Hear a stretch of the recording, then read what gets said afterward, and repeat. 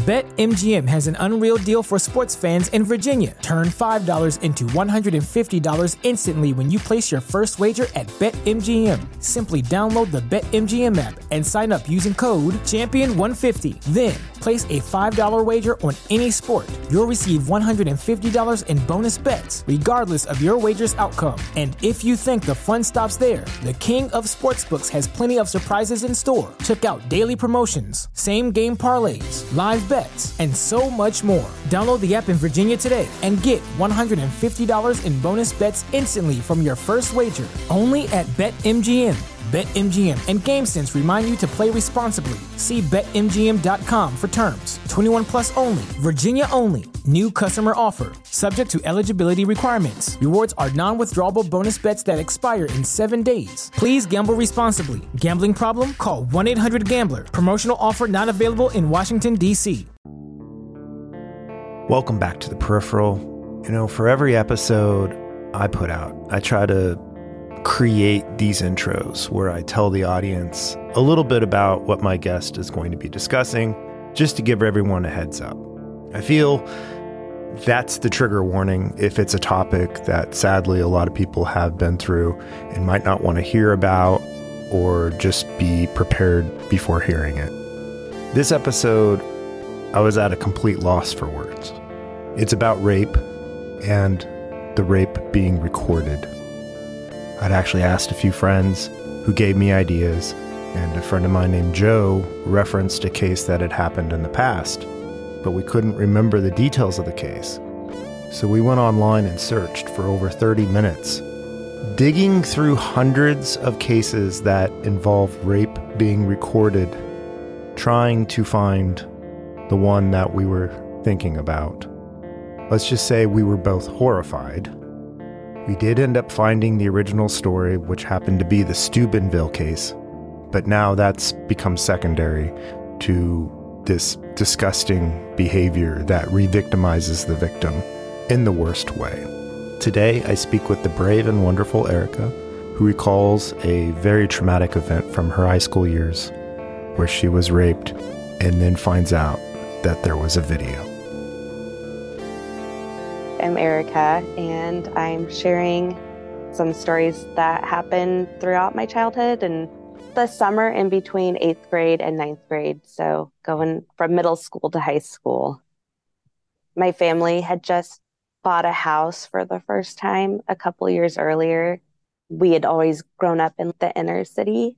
Moving to the suburbs was a big deal for my parents and my family, and I was the oldest out of 5 kids.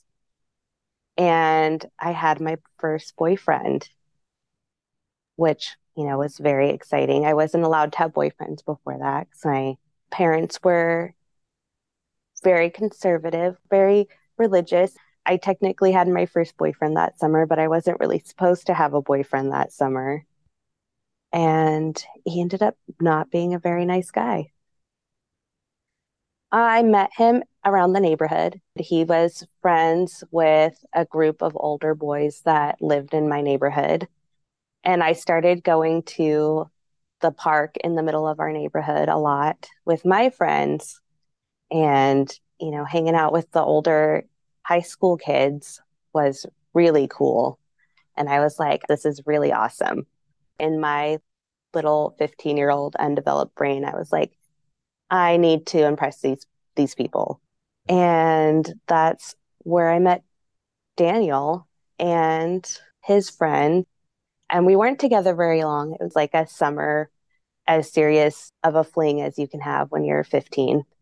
And he was a couple years older than me. So I was like, this is really cool. He's really cool. I'm going to be this cool kid going into high school with this cool older boyfriend. And we started hanging out, much to my parents' dismay, because he was a troublemaker around the neighborhood. Him and the other boys he hung out with were like people that did stupid, dumb teenage shit, like set trash cans on fire and destroy public property and, do dumb shit that teenagers do. I was there for it. I was like, yeah, this is cool.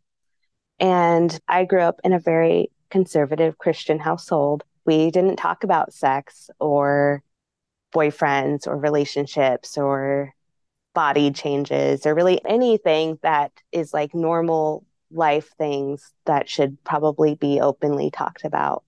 We didn't.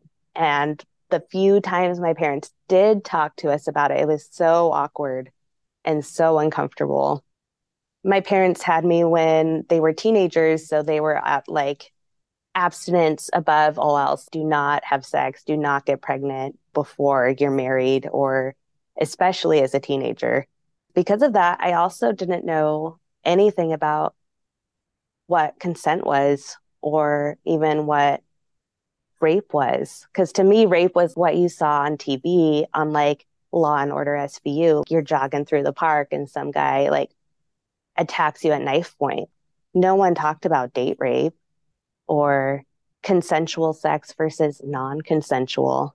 I guess that's kind of gets to the heart of my story here.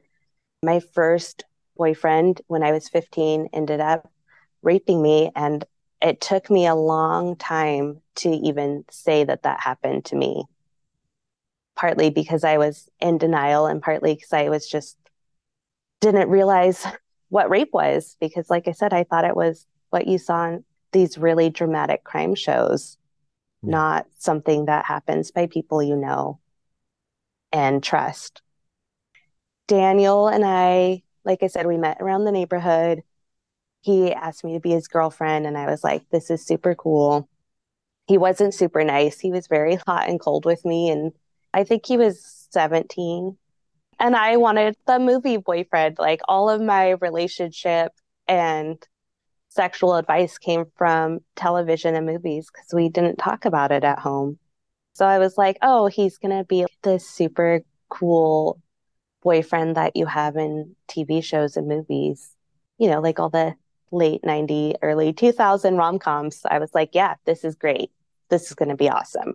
Yeah. It just wasn't that. There was a lot of not return phone calls or a lot of standing me up. And it was before social media and text messages. There was one day we were hanging out at his friend's house, who was my neighbor that lived a couple streets over from me. And he was really pressuring me to do stuff with him. And I'd never done anything other than kiss somebody on the mouth, and not even a good kiss, like a peck on the lips type of kiss. And I was like, okay, well, if I give a little, then he'll like leave me alone. And because also I grew up super religious, I was like, oh, can't do anything until I'm married. I will definitely go to hell and die, and my parents will hate me forever. Can't do anything. Then I was like, okay, if I just do a little this or that, he'll be fine, and that will be good enough. I just got to like make him happy and satisfied, and then I can keep my purity as a virgin still, which sounds insane as an adult now. But, you know, back then, that's what it was. That worked the first week. And then basically got down to, hey, if you aren't willing to do stuff with me, then I don't know if we should be together. And that was heartbreaking. We were kind of on a break for, you know, a whole week. Like I said, this was a very short-lived romance, if you could call it that, as I was desperate to try to fix our relationship and get him to stay with me. And so he wanted me to come to his house, and I wasn't allowed to go to boys' houses. So I had devised a plan that I was going to walk to my girlfriend's house and tell my mom I was hanging out there with her. And I called my mom from her home phone. You know, my mom would see on the caller ID, like, oh, yes, she came from this person's house. I know she's there. She's going to be fine. We walked back and forth to each other's houses for years. So I knew my mom would not even question me being at my friend's house. So once I got to her house, I hung out for a little bit. She knew that I was going to go to Daniel's house from her house. And I hadn't been to his house before. So it was the first time I was going to his house. And I walked from her house to his. And I remember being so proud of myself because I put on my best denim miniskirt and tank top and swimsuit because he lived by the rivers. Maybe we can go to the river and that will be really fun. And I get to his house and he was there with his brother and their friend who lived across the street. His brother and his friend ended up asking if I wanted anything from McDonald's because they were going to go walk to McDonald's. And I was like, oh no, I don't want anything. And so the two boys, the brother and the friend, left the house. And I was like, okay, we're alone. I can feel more relaxed. I knew them, but I didn't really know them. I was there to hang out with Daniel and talk about our relationship. So I didn't want to have that conversation in front of other people. So we went up to his room. He showed me his house, and we were in his bedroom, and he was showing me around. And it was the typical teenage boy bedroom, you know, cliche teen boy posters of girls on motorcycles and bikinis. And he likes skateboarding. So he had some skateboard stuff up in his room, and that was super cool. In one corner of his room, there was this little camera. And I was like, why do you have a camera in your room? Oh, it's just to keep my brother out of my room. So I put it up there so he'd think I was recording him anytime he comes in here when I'm not home, because I'm tired of my brother taking my stuff. I believe that because I was really naive and young, and I shared a room with my two younger sisters until the day I moved out of my house. So I was like, yeah, that makes sense. I get tired of my little sisters getting into my stuff, and I have to share a room with them. A detective came and knocked on the door, and I said, is it Renee? And he just gave me that solemn look. It was the worst day ever. The Proof podcast is back with a new case and a new season. 23 years ago, 18-year-old Renee Ramos went missing. Her body was later found in an empty Home Depot building on the edge of town. I don't think that they arrested the right people. It's about time somebody's trying to do something. She had a black eye about 2 weeks before she was murdered. They are involved. They definitely had her body and her backpack. You know people are going to judge you, right? Of course. They're judging me now. They've been judging me damn near my whole life. You can listen now to Season 2 of Proof wherever you get your podcasts, and follow along with us as we reinvestigate the murder at the warehouse. I have to ask, did you kill Renee? BetMGM has an unreal deal for sports fans in Virginia. Turn $5 into $150 instantly when you place your first wager at BetMGM. Simply download the BetMGM app and sign up using code Champion150. Then, place a $5 wager on any sport. You'll receive $150 in bonus bets, regardless of your wager's outcome. And if you think the fun stops there, the king of sportsbooks has plenty of surprises in store. Check out daily promotions, same-game parlays, live bets, and so much more. Download the app in Virginia today and get $150 in bonus bets instantly from your first wager. Only at BetMGM. BetMGM and GameSense remind you to play responsibly. See BetMGM.com for terms. 21 plus only. Virginia only. New customer offer. Subject to eligibility requirements. Rewards are non-withdrawable bonus bets that expire in 7 days. Please gamble responsibly. Gambling problem? Call 1-800-GAMBLER. Promotional offer not available in Washington, D.C. We were fooling around, and that was fine. I was like, okay, I'm going to just give enough as I can without having to give up having sex. I feel like this is a really cliche term, but the anything but girl, where like anything goes except having sex because you have to stay a virgin. Yeah. Otherwise, you're going straight to hell. Okay, I'm going to do all this stuff. He'll enjoy himself and it will be fine. And he'll still be my boyfriend. And I push off having sex a little bit longer. That worked for a little bit. We were sitting on his beanbag chair, fooling around and stuff. And that was fine. And then his brother and friend came home and kind of interrupted us. And then I was like, oh, perfect timing. We can just hang out for a bit and then go do something else.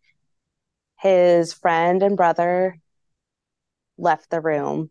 I found out later they were in the other room the whole time that shared the wall with his room, and his brother's room and his room like had one of those dual closets where it was just one closet and they both had doors on either side of their bedroom.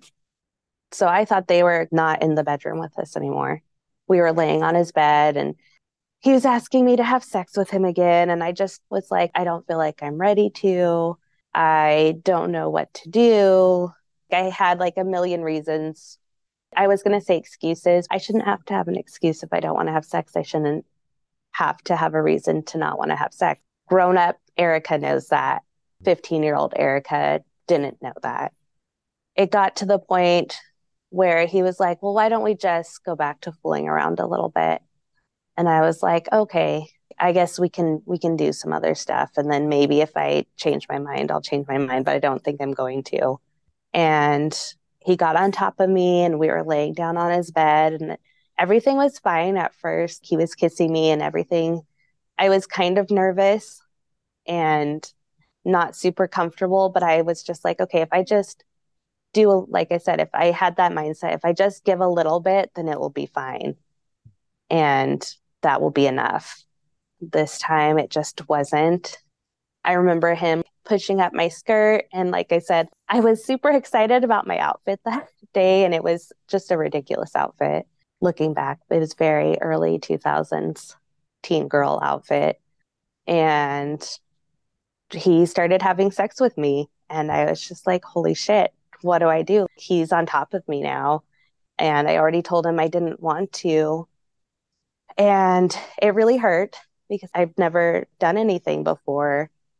I didn't even use tampons at that point. I had zero experience with any sort of penetration. I was just like, shit, I'm in this now. And I didn't want to push him off of me because he was bigger than me and heavier than me. And I felt so violated. I didn't know what to do. I was really just in complete shock.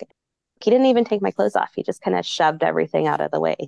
And then I was like, okay, I can't fight him off of me because I don't know what he's going to do now. This was somebody I thought, like, he wasn't very nice. Like, I should have known I couldn't really trust him, but I didn't. I was really young and naive. At that point, I kind of went into like fight or flight, and I didn't really do either of those. And then I learned about freeze and fawn, and I was definitely froze, and I definitely had some fawning response there. Like I said, it really hurt, and I asked him to stop. He was like, no, I'm almost there. Just let me finish. Now he's really not listening to me. Like, he wasn't listening to me before, but then I thought, well, maybe if I say that it hurts, he'll stop. And that didn't stop him either. So then I was really just deeper in the mindset of I have to do what this person says and just wait till it's over so I can leave. I carried a lot of shame and guilt for that for a long time because I felt like I let it happen to myself. I was told by people later on that I let that happen to me. No. I got a lot of those really hurtful responses from people that I went to church with. I don't mean to like totally bash the church and Christianity in this story, and I feel like I have a little bit. It just, it really shaped my perspective growing up. And the really hurtful things that were said to me did come from that place. So I will just be honest about that. Yeah, so I let him finish, or he finished. I don't know how much I let him. I froze and panicked until he was done. And there was blood everywhere. And then he was mad at me for that because he was like, there's all these stains on my bed. My mom is going to kill me. And I was like, oh man, that sucks for you. I'm bleeding, but okay, let's worry about your bed. He finished and, got up and then immediately panicked about all this blood and went to go clean everything up. And I was like, well, I guess I'm just going to fend for myself and fix my skirt and pull it back down. Okay, I'm just going to fix myself. And he got a towel for himself and for his bed. I got my flip-flops and started leaving his house, and he walked outside with me and gave me a hug and I'll call you later. And I was like, okay. And I was still kind of in shock. And I think I asked him if he was still going to be my boyfriend. I lost my virginity to you, so I guess you're my boyfriend now. And he was like, yeah, totally. And I started walking home, and I was in shock the whole way home and just trying to figure out what the hell just happened to me.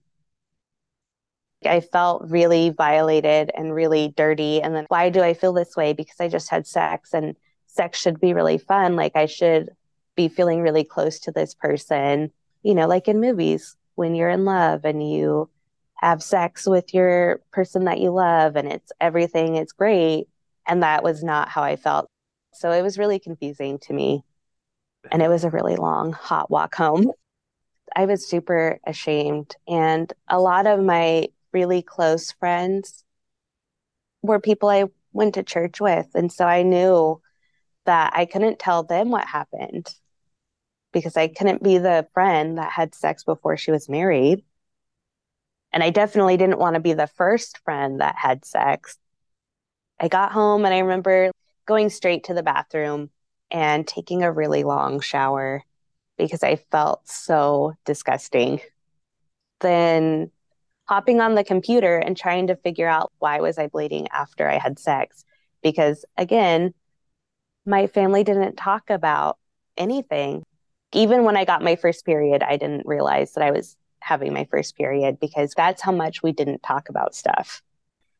I later found out his parents weren't very nice, and not to excuse what he did, but it definitely sounds like it played a part in some of his decision making. And again, I will preface this by saying I'm not bashing my parents either. I really love them. They did the best they could with what they had known at the time, or they did what they thought was best. I went on AOL chats to try to figure out what was happening with me. I think I wrote about it in my diary. The next couple of weeks, I didn't feel like I had changed that much, but I was getting in more trouble. I was talking back a lot to my parents more and being really grumpy and angry. And I couldn't tell people what was going on, or I felt like I couldn't tell people what was going on. And I guess I'll backtrack a little bit. The next day after going to Daniel's house and having all of that happen, he called me and broke up with me. He called me all sorts of names and told me I was ugly and gross. Pretty much every derogatory name you can call a woman, he called me. Unfortunately, that was not the end of that. I got calls like that from him and his brother and his friends for a solid month of harassing phone calls. And my parents still didn't know what happened. Every time the phone would ring, I would jump to answer it because I was so ashamed that these boys were being so mean to me. I didn't want my parents to know because I knew my parents would, if they heard some kids calling me horrible things, they would jump in and want to know what happened and get to the bottom of it and call their parents. And I just wanted to act like nothing happened and that nothing was happening. So about a month later, August, I got a phone call from a blocked phone number and I answered it. It was this girl named Caitlin. She was dating the friend there that day. And she told me that she wanted me to know, because she didn't think that I did know, that the boys had made a sex tape and that they were showing it at parties. And she didn't think that it was okay. And she wanted me to know. And then she hung up. And that was really shocking. I didn't know what to do with that information. It was really insane to me. So I've later found out his brother and friend had recorded everything that happened with the little camera that I pointed out. And shortly after that phone call, I was getting more upset and getting in more trouble, lying to my parents about really dumb stuff. And I'm not a very good liar. My parents already knew something was off with me. I was an angsty teenager, but I was extra angsty and angry that summer for now obvious reasons, but my parents didn't know what had happened at that point. That's when my mom read my diary, only I didn't say I had been raped in it because I didn't know that I had been raped at that point. I knew I had sex. I didn't know that it wasn't consensual sex. I had no idea that it wasn't. I knew it didn't feel right, but I didn't have the knowledge or the words to know that it wasn't consensual sex until much later. In my diary, it just said that I had sex with Daniel and then he broke up with me and was really mean. I ended up getting in trouble. My parents were mad at me for having sex and for sneaking out and lying to them about being at my friend's house and then going to Daniel's house. My mom made me go to the doctor and get a pelvic exam and STD screenings and a pregnancy test. And I kind of tried to tell my doctor what happened, and it was still a pediatrician. I went to my pediatrician's office, but I was so ashamed. And again, I didn't realize what had happened to me wasn't okay. I just thought that's what sex was because it was my only experience or knowledge of it. I think she tried to tell my mom that maybe that something wasn't quite right, but I was adamantly saying, everything's fine. I'm fine. I'm not going to do that again. It was terrible. You don't have to worry about me. I don't need birth control or condoms because I don't ever want to experience that again. My doctor kind of let it go. I was still grounded for lying to my parents and for having sex before marriage. And like I said, I had just gotten the phone call from this girl named Caitlin, who is the girlfriend of the neighbor who was there, about the sex tape. And my parents didn't know about that part. And I felt like I definitely couldn't tell them that because it was just so embarrassing. And now I'm like, I don't know why I was so embarrassed because I was the victim in that. But I didn't have that mindset. So I started high school and it was my freshman year. Like I said, I learned then that Daniel was actually really popular in school and that a lot of people at my very large high school, I went to the second biggest high school in Oregon. My graduating class had like 800 people in it. And a lot of people had seen this sex tape of me and Daniel. And I went to school being the girl with the sex tape, and people are not kind in high school. You know, it didn't matter that I didn't know about it or that it wasn't even consensual sex. None of that mattered. My grades were suffering. I was getting in trouble at school because people were really mean to me. I think at one point in the beginning of the school year, I got like kicked out of my science class because I told this girl to shut the hell up because she kept calling me names. And then, you know, my parents got called because I got sent to the principal's office. And I eventually confided in my girlfriend, who was the one that I used her house as a cover to go to Daniel's house. And I told her everything that happened. I felt like I had to tell my friends about the sex tape because we were starting high school and so many people were hearing about it. And again, they didn't know what to do with that information either. But this one friend, I will say, she really looked out for me. I was mad at her for a while because of this, but she ended up calling my mom and telling my mom everything. She told my mom what was happening at school and why I was fighting and getting in trouble. And she told them about the sex tape. She told them Daniel had raped me, that people at school were harassing me and calling me names about the harassing phone calls. Like, she told my mom everything. My mom immediately jumped in to like try to rescue me.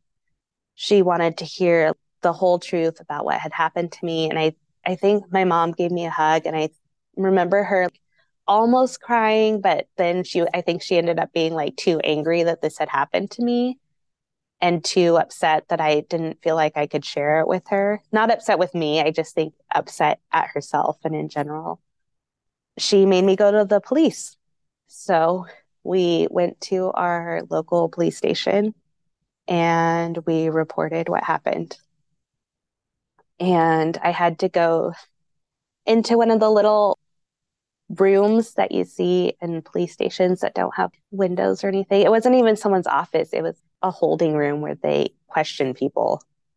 I think I talked to a male police officer at first, and then they asked me if I wanted a woman. And now I can't remember if I ever actually talked to a woman police officer or not. I think they told me that what I was saying was really serious and that Daniel could get in a lot of trouble. So I needed to be sure about what I was accusing him of. And then I panicked because I didn't want him to get in a lot of trouble. I didn't want to be at the police station. I was definitely angry with my friend for a little while, but I was also really relieved. at the same time because it was such a heavy secret to hold.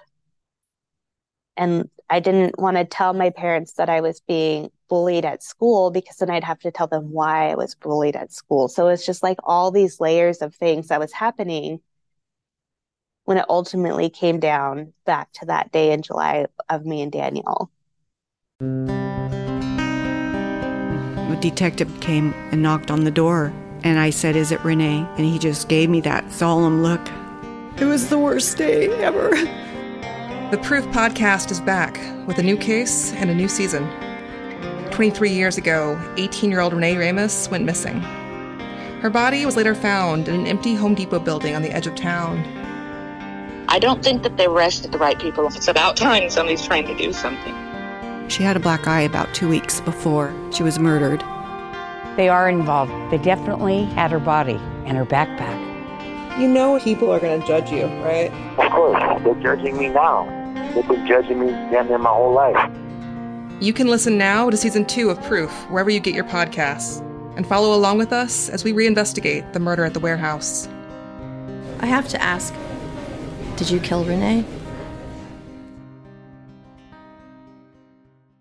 American Criminal is a new true crime podcast from the studio behind American Scandal and American History Tellers. Every week, you'll fall deeper into the riveting stories of the country's most clever, craven, and cruel criminals. Fraud, theft, murder, and worse. Whatever the case, whoever the criminal, you don't know the whole story until now. The debut season tackles one of the most sensational cases of the 20th century, the Menendez murders. In 1989, young Lyle and Eric Menendez brutally shot their own parents. Prosecutors and the press said it was a multi-million-dollar inheritance that led two greedy rich kids to murder. But the picture-perfect facade this Hollywood family built hid troubling abuse. Could these teenagers have been driven to kill? Or was it even in self-defense? Listen now. Go to AmericanCriminal.com or search for and follow American Criminal wherever you get your podcasts. The police didn't really do a lot. They definitely told me I had to be serious. And then they were like, if you want to press charges, you can, but it's going to be a he said, she said. I was like, well, what about the tape? And they told me, well, the boys said they destroyed the tape.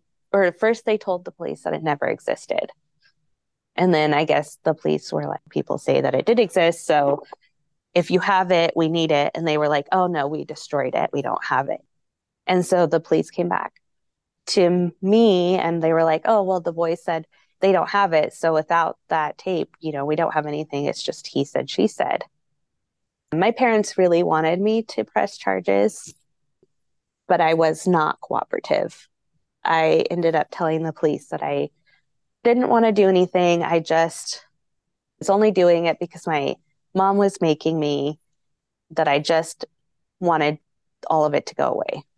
The police were like, okay. And I guess the police weren't super nice. I found out, I think last year or maybe the year before, my mom and I were talking about this. And I guess the police were kind of rude to my parents about it. If your daughter didn't want to have sex, she shouldn't have been having sex. And she shouldn't have been over there. It was just all these victim blaming statements to my parents.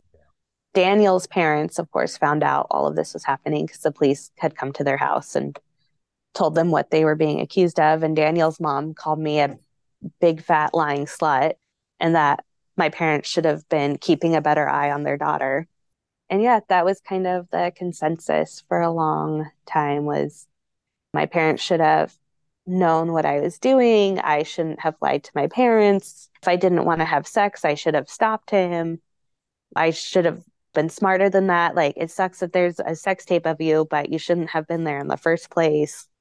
You obviously wanted that to happen because now it's cool, even though it wasn't cool. It's not cool to have a sex tape when you're 15. There's nothing cool about that.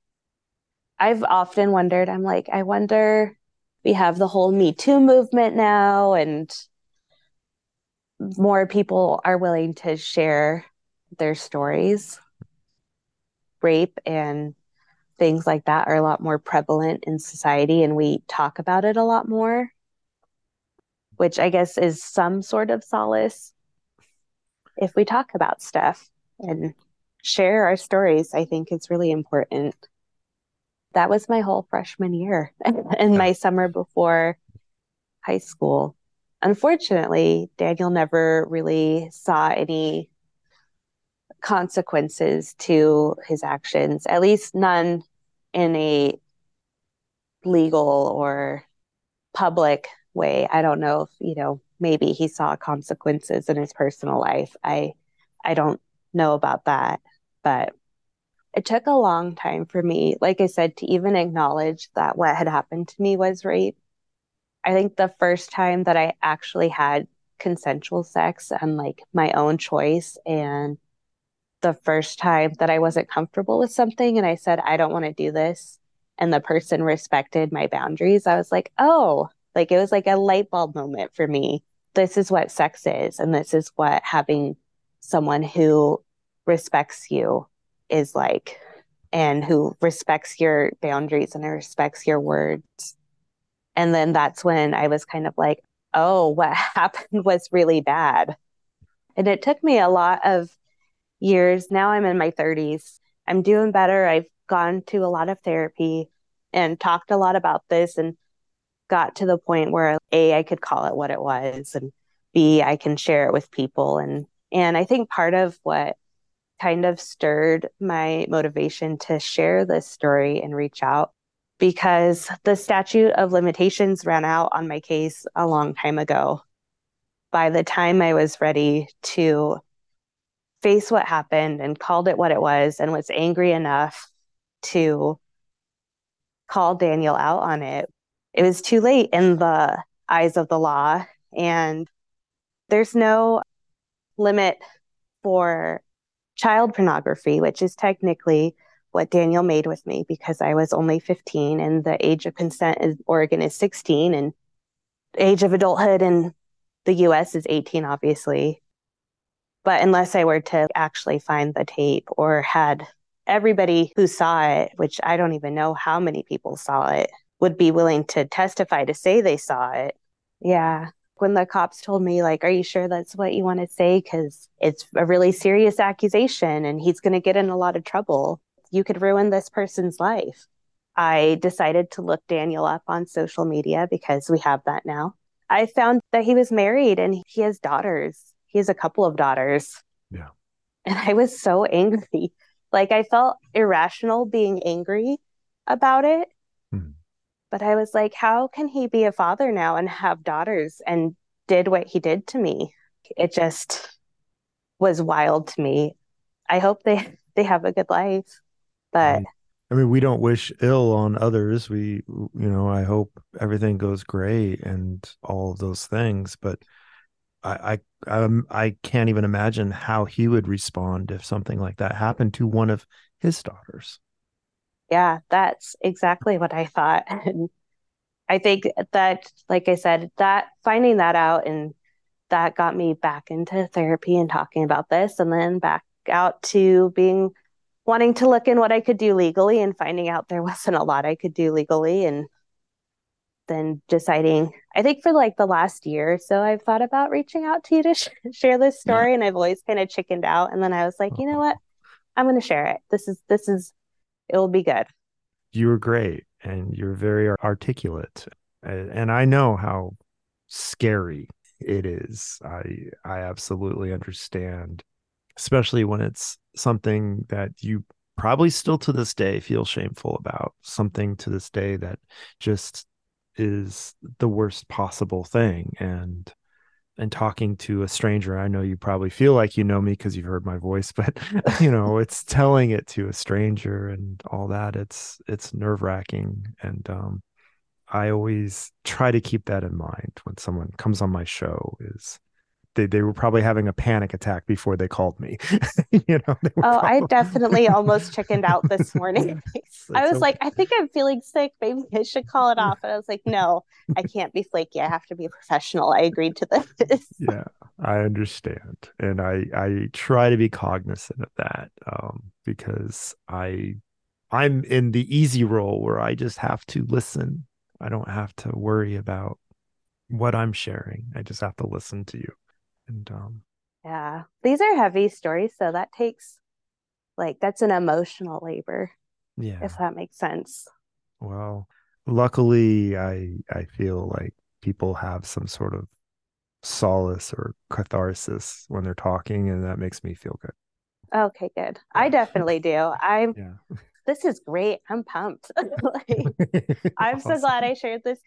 Now it's not just, well, here's this sex tape and, we're going to interpret it however we feel like. Now they hear my side of the story, not just Daniel's. Yeah. Not that anybody that I went to high school with is going to listen to this, but in case they do. Yeah. Well, you never know. And maybe somebody else that had a terrible experience with Daniel will hear it and be like, oh, I know that guy. Yeah. Hopefully not. I like to think that I'm the only one, because that makes me feel a little bit better about not pressing charges. No.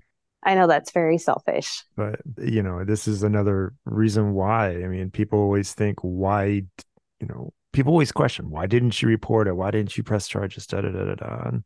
And it's not that simple. It's not as simple as, oh, this is the right thing to do. There's a lot of baggage. There's a lot of things to navigate with that. And it's not just something bad happened to me and I reported. It's all of your family, your friends, your empathy, even for the perpetrator. And that's so weird. And people will never be able to wrap their heads around that. They'll be like, he did something bad to you. Why aren't you pressing charges? And it's because in your mind, you're like, I don't want to get them in trouble. And it's odd that we think that way, but it's because we're good people. They're not a good person, but we're good people. Exactly. And looking back, I'm like, I don't even know if I went to court that they would really do anything. The police department that we worked with were just so like, it's going to be, he said, she said, it's going to be hard to prove. Like, you waited so long to report it. There's just all of this stuff. They made it sound really impossible and scary. When it's literally on video. Yeah. Okay. Yeah.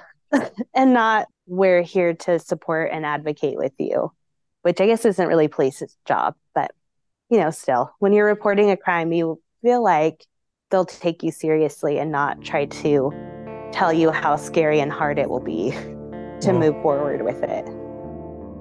Thank you, Erika, for sharing. Some of you might have noticed that I didn't speak a lot on this episode. It's because I think you should be listening to the victims more than talking. So that was the approach I took, and I hope, if nothing else, people can understand the trauma that this can cause and understand how bad victim shaming and blaming is in cases like these.